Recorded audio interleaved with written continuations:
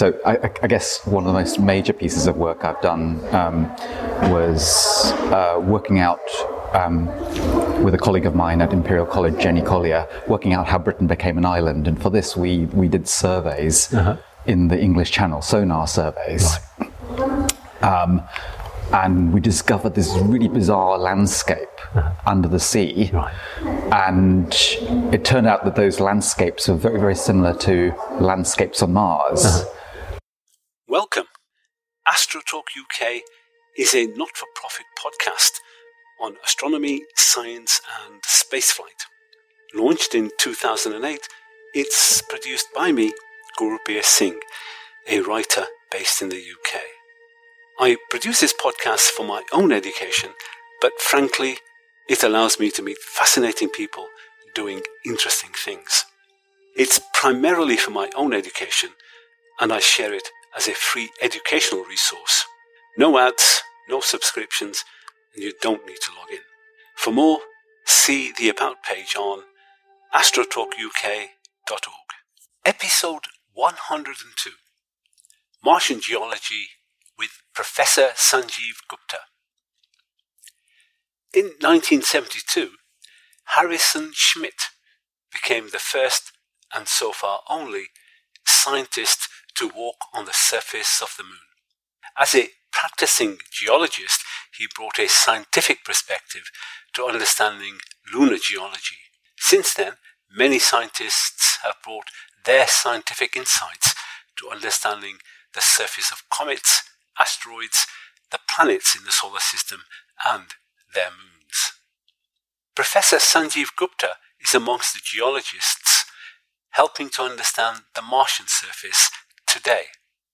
Not from field trips to the Martian surface, but from data returned by Martian landers, rovers, and orbiters. In this interview, recorded in July during COSPAR 2022, he describes his journey from revealing how the United Kingdom first became an island to making sense of the Martian geology. Professor Sanjeev Gupta, you are a geologist by profession, but now you're looking at the geology on Mars. How did that transition happen? A series, yes, I'm an earth geologist, and what I do is I study landforms on Earth, and I also look at rocks, particularly sedimentary rocks, and I try to reconstruct how the Earth's surface has changed through time, basically, through cycles of sea level change, climate, etc., and you try and reconstruct that. So it's a little bit like being a detective, that you look at rocks and try and piece that together. And my transition to space science and Mars was a series of serendipitous activities. So I guess one of the most major pieces of work I've done was working out with a colleague of mine at Imperial College, Jenny Collier, working out how Britain became an island. And for this, we did surveys in the English Channel, sonar surveys. Right. And we discovered this really bizarre landscape under the sea. Right. And it turned out that those landscapes were very, very similar to landscapes on Mars. And formed by huge floods. So we have these things on Mars called the outflow channels, and they were interpreted from the Viking orbiter images to be due to huge floods on Mars about 3 billion years ago, something like that. And at that stage I knew nothing about Mars, but I accidentally came across some images of these features, and they looked exactly like the features that we see under the sea in the English Channel. And so actually our paper then we worked up was that actually Britain became separated from the European continent by a huge series of mega floods, which carved the same sort of landforms. And then that sort of led me becoming interested in Mars. And then the other thing that happened was that at that stage, my children were quite young, and it was very difficult to go away and do field. So, geologists go off into the wild, remote deserts and mountains to do field work. And I was kind of like, I was watching some of my peers, some of my colleagues, being able to do that. And I just couldn't do that because I couldn't get away for more than a few days because of childcare. And I was at a conference with a colleague who's actually here, also at Coast Bar. And he had a poster next to mine, and he's a physicist, an engineer who makes images of Mars using, 3D images of Mars using, he's a technology expert, image analysis expert. And so he had a poster on how to make these images and data, 3D data. And I know how to interpret them. So we got on really well, and we just sort of joined forces, and that was my entry point into Mars. How long ago was it that you did your work that I'm guessing that answered the question on how and when Britain became an island? So our first work on that was published in 2007, so we've been working on that from about 2002 to 2007, and then we had a big paper in 2007. And then I would say that half the community didn't believe us, because it was high. These were the first images of. It was like looking at another planetary landscape. There was the first images of what the seabed looked like under the sea when you take the water away from sonar data. And then subsequently we started work on more detailed analysis, which was quite hard, and we had another paper in publication in 2017.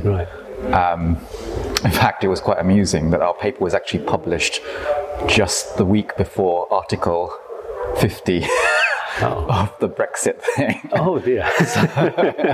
So we actually called it Brexit 1.0 because it was the geological Brexit, if you like. Yeah. Fascinating. And that literally is, physical Brexit. So, actually without that event, without that chance geological event, Britain would actually still be attached to the continent. There would be no seaway there. It's an astonishing coincidence. But what's remarkable for me is how recent your work has generated this new information. The fact that this is how Britain became an island. Yeah, we didn't know before. So people just assumed, we sort of almost assumed that it was just a slow erosional process. And I know you said that you're really analysing sonar data of the English Channel that led to this revelation. So as a geologist, I'm sure you are no strangers to very strange and unusual places on the world where you go for your field work. But for this activity on the English Channel, or indeed elsewhere, do you actually go on scuba diving and look at... Oh, no. So that was sonar data collected from a small boat. So a small part of the data was collected from a small boat for the project we had, but actually a large part of the data and the key data was actually archive data that had been collected by the government for civil safety at sea, but they hadn't sort of put it all together. And, it wasn't interpreted for geology, basically. So it was all about, civil safety at sea rather than scientific. And so we found a scientific use for the data. And it's extraordinary data. Yes, a little bit like decades ago when petroleum companies were scanning the seabeds in the oceans, and then later that data was used to understand plate tectonics to some extent. So you found a collaborator who was specialising in digital imaging, and you could of Mars. Do you, as a geologist, work on the large scale, the sort of hundreds and thousands of kilometre scale, or do you look at, some geologists do, through microscope at the little makeup of the minerals and grains of sand that tell you something about how... So I work across all scales, and I guess what I would say is that I'm not an expert in one specific area. I tend to sort of jump around and explore different arenas. I was worried about that a little bit, because that means you're not a specific expert in something. But by being able to jump around and move fields and look at things at a range of scales, that gives you an ability to actually have a big picture view. So I'm quite interested in the big picture view. I like big ideas, etc. You need the small scale to test your ideas, but if you just focus on the small scale, you can easily miss the big picture. So I think you have to transcend across scales. And that's been the story of science, and indeed COSPAR, this multidisciplinary approach, is what really delivers results in many instances. Yeah, and all my research is multidisciplinary, crosses boundaries, etc., and that's what's exciting. And how did you first, and what specific activity are you working with NASA, and particularly the rovers there? Okay, so when I got interested in Mars, and we were working on a particular site on Mars, and somebody who was visiting my university said, "Oh, you do realise that that's one of the proposed landing sites for Curiosity." Actually, I didn't know anything about Curiosity rover at that stage. Right. So I actually went to one of these, several of these landing site workshops, and because my expertise is from Earth is working on how we recognise ancient river deposits and ancient deltas, which is what people look for habitability on Mars. I was quite sort of outspoken about this at this meeting, etc., and gave talks and about my experience from the terrestrial research. And there was a competition for people to join the rover team, so I wrote a proposal and I was accepted, so I was able to join the Curiosity team. So that Curiosity landed in 2012? That's right, so it's almost 10 years now. Yeah. In a month's time. Yeah, I think it's August the 5th. So when prior to it landing in 2012, how long had you been involved in, presumably, in selecting the landing position as well? So I guess I've been involved for about 2 years 1 to 2 years in going to some of these workshops and giving talks about. So I didn't propose Gale Crater, which is where I was proposing another site, Eberswalde. We've never managed to get to my landing site. But, yeah. And from the data that now almost a decade old data, what kind of geological revelations have come out of that data from Curiosity? So Curiosity's exploration of Gale Crater has just been, just changed our understanding of Mars. What Curiosity has shown is that Mars, in its ancient past, 3.5 billion years ago, was a habitable environment. It's a place where, there was water at the surface on Mars, and it was persistent. It lasted for hundreds of thousands, if not millions of years. We had ancient lakes and rivers, and this tells us that it was an environment that life, if it was ever there, could have developed and evolved in. Right. So your geologist eye tells you that in the past there was water there. Yeah, so when you look at the landscapes, we look at those beautiful images that we have, and you see these landscapes, and that's what I'll be talking about on Friday here, is that you see this beautiful desert landscape that's really arid, hyper-arid and hyper-cold, but within the rocks exposed on the ground, when you look at the rocks, there are telltale signatures, clues, if you like, to a watery past. And that cannot be explained by this just forming in a desert environment. And you're referring to those sedimentary layers. That's right. And the small pebbles which have been rounded through watering. And they are stunning images. It's incredible. I know, the cameras are just extraordinary. And it just, sometimes I forget that it's another planet. It looks so much like some parts of the Earth. It's just I forget this because I look at these images every day. So it becomes a day job, and you forget actually you're looking at pictures from another planet. So if you, as a geologist, looking at the large scale, I guess most of the data that you would be using in your investigations is from orbiters. What kind of insight do landers and rovers provide you as a geologist? So there's a huge scale difference, basically. So, the highest resolution we can see from orbiters, for example, with the HiRISE camera on Mars Reconnaissance Orbiter, we could probably see this table, this large table over here. That's several meters across.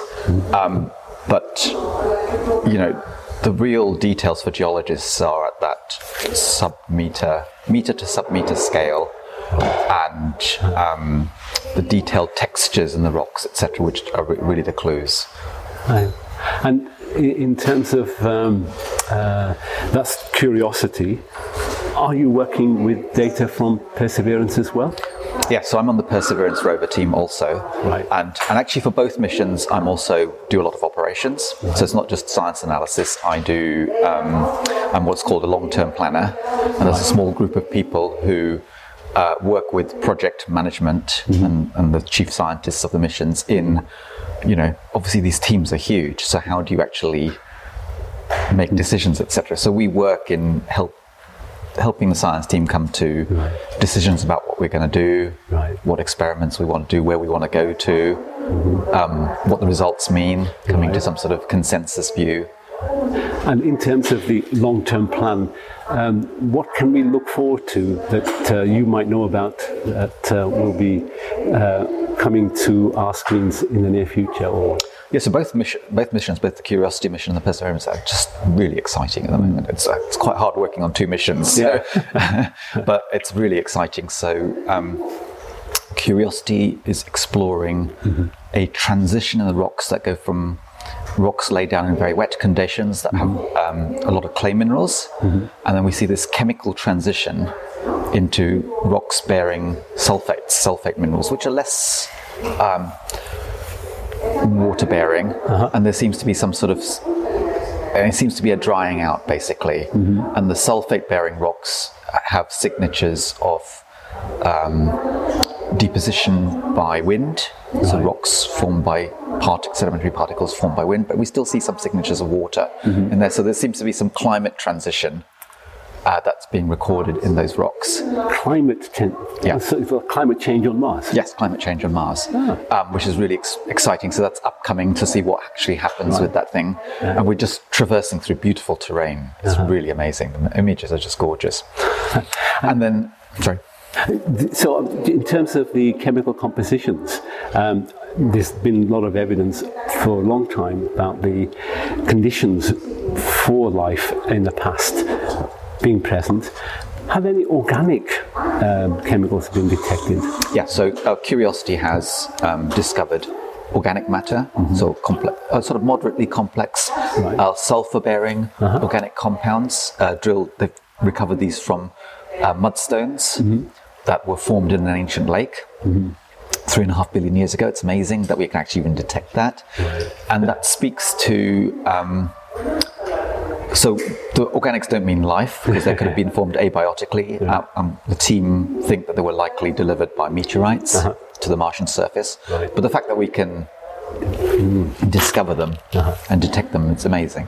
And then now what Perseverance is doing, so the Perseverance is now just exploring this beautiful delta that formed in an ancient crater lake at its landing site, Jezero crater. And we're just starting to explore the basal rocks, the delta rocks, again looking for fine-grained deposits that might contain organics. And the delta at Gale Crater is where really the most interesting part from a biology point of view, potentially. Is that? Well, the trouble is we don't really know where we would find life on Mars and what it would look like. So I think it's difficult to say that. But using our Earth examples, yes, but we don't know. So, for example, we're going to spend the next year or so exploring the delta, and then we'll go out and explore the rim of the crater. And there's also these carbonate-bearing rocks in Jezero. And the reason that Jezero was chosen is there's a diversity of rock types, and so you can't put all your eggs in one basket, as the phrase says. So you don't know. And Perseverance, of course, carried with it Ingenuity, this small helicopter. Has that informed anything to do with Martian geology in any way? So I think Ingenuity is really a technology demonstrator. They want to demonstrate that it could get powered flight on Mars in this thin atmosphere. And it's the future in some ways of... so for example, when I do fieldwork on Earth, I routinely use drones just to get a different perspective on the rocks. So we use the images that that Ingenuity takes to get a different perspective, etc. But it's early days yet for this. But it's, I mean, the kind of point of view you can get from Ingenuity. It's very unique and for the first time. So, early days, as you said, but it's been remarkably successful. And it's still going strong, of course. In terms of any outstanding revelations of the Martian geology, is there anything you can point to that is a recent discovery? So I guess the most exciting research results from other missions has been the InSight mission, which has detected Mars quakes, and it told us something about the subsurface of Mars. And that's really fascinating and exciting. So it's the first geophysics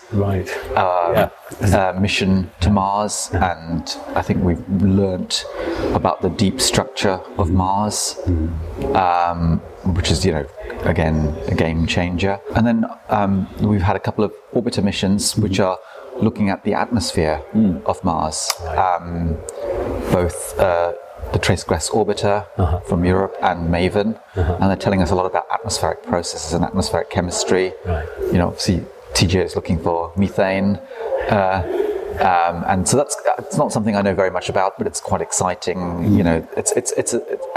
It's an amazing time for planetary exploration at the moment. And you mentioned methane. That was one of the early, going back quite a few years now, when methane was detected. Early on, and it seems to vary seasonally on Mars. There's two sources of methane. One could be biological, the other one is geological in some sense. So have you been focusing on that aspect of if it's a geological where the methane So I think it's not something I do, but I think the science team for Curiosity, the people who work on that, have been trying to think about mechanisms, because the thing is that so Curiosity is detecting a transient methane signature, but TGO doesn't detect that, and they do joint experiments, etc. So it's a bit of a conundrum, basically. It may be that the methane is seeping up from deep underground through fractures, but because Curiosity is at the surface, it sees that, but then TGO doesn't see that in the upper atmosphere, etc. So it's quite bizarre. The TGO is the Trace Gas Orbiter in the European Orbiter mission, and that's quite interesting. That's why you need that combination of on the surface measurements as well as from orbit. The scale of these things is so dynamic. Currently, so we're saying we've got these missions on Mars already. Are you involved with? Are you aware of what's going to happen next in terms of exploring Mars? So we have two big things. So firstly, sadly, of course, we were supposed to have the European Rosalind Franklin rover launching this year, and that was delayed because of the crisis in Ukraine. And hopefully it's going to go later this decade, maybe 2028. It's still an amazing mission, so we hope that will succeed and can go and land, and it's doing something very different to Perseverance. Perseverance is obviously collecting samples that will be returned by a future mission I'll talk about. But so we hope that ExoMars, the Rosalind Franklin rover, can go. And the other big thing that's happening that Perseverance is the first stage of is Mars sample return. So scientists really want samples to analyze in Earth laboratories. Whilst we can do wonderful things on rovers, it's really until you get them into Earth laboratories that it's going to be quite extraordinary. And so we're collecting samples, and I think we've collected 10 samples thus far. I see. And we will be. The subsequent mission is going to land on Mars, retrieve the samples, put them into Mars orbit, perhaps around 2028, 2029, and then in 2033 there'll be a subsequent mission that retrieves those samples and brings them back to Earth.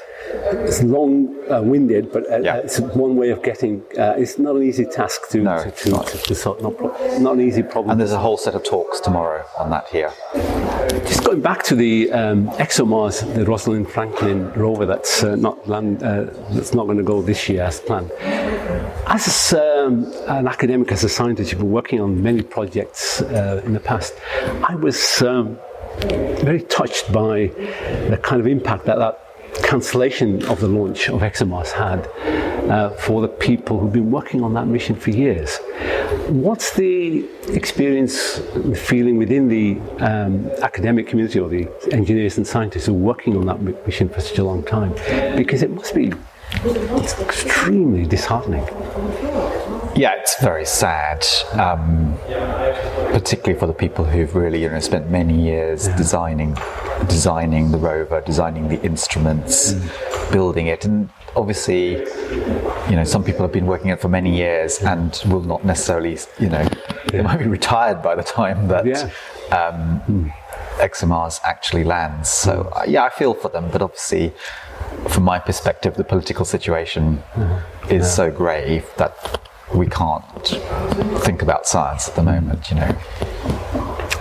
And we just hope that politically it resolves, and And we are here at COSPAR. One of the interesting aspects of COSPAR is it was set up during the days of the Cold War.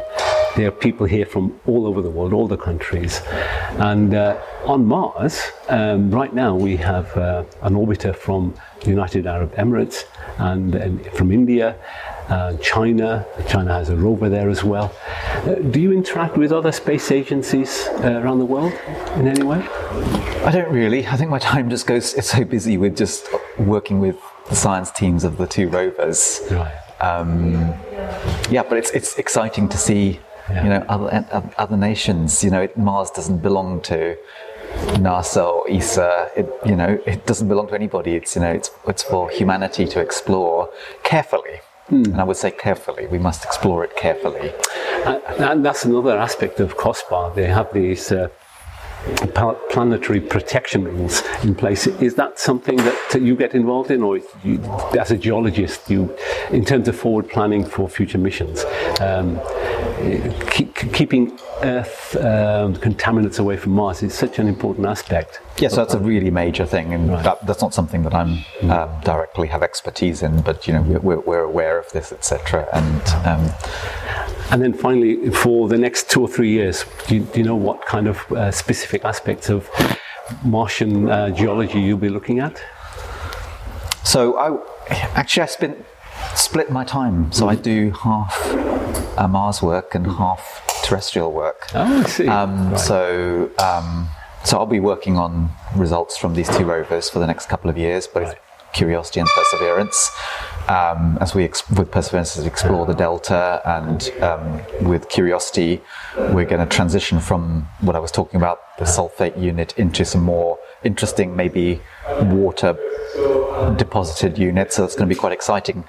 But actually, on the other side, I actually work in environmental sciences as well, and I think I'm quite broad, and I think that's quite important to keep a broad framework.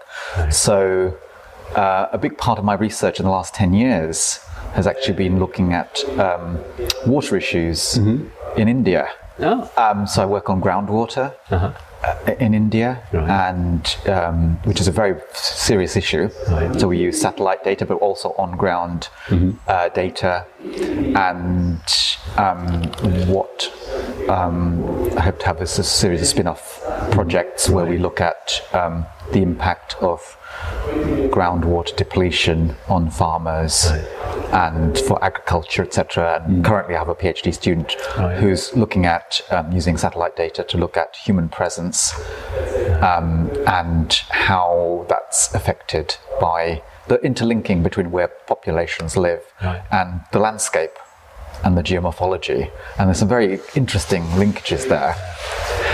I know I said it finally, but having gone from terrestrial geology to Martian geology, going back to what you were saying earlier about that multidisciplinary approach, you seem very comfortable in jumping to and from different parts of different aspects of.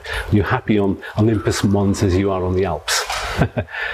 Yes, I think the secret is to be aware of your limitations and to find the right people to work with. So you don't try and... So I go and find the experts in other areas and work with them. And so